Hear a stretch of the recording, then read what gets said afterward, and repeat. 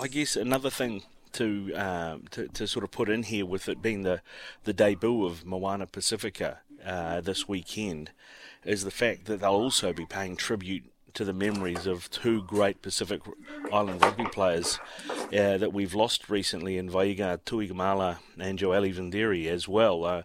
That will just add to the occasion, won't it?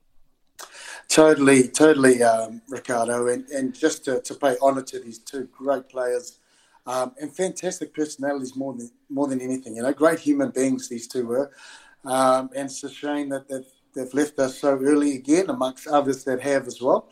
But totally, especially, and both of them would have been huge for the campaign this year as advocates. Inga especially because he'd been as he's tied to ice and the rest of the correct Moana Pacifica. But, Joeli's, again, another legend that was cut short, firstly with his kidney sickness and health issue, but now to be passing on.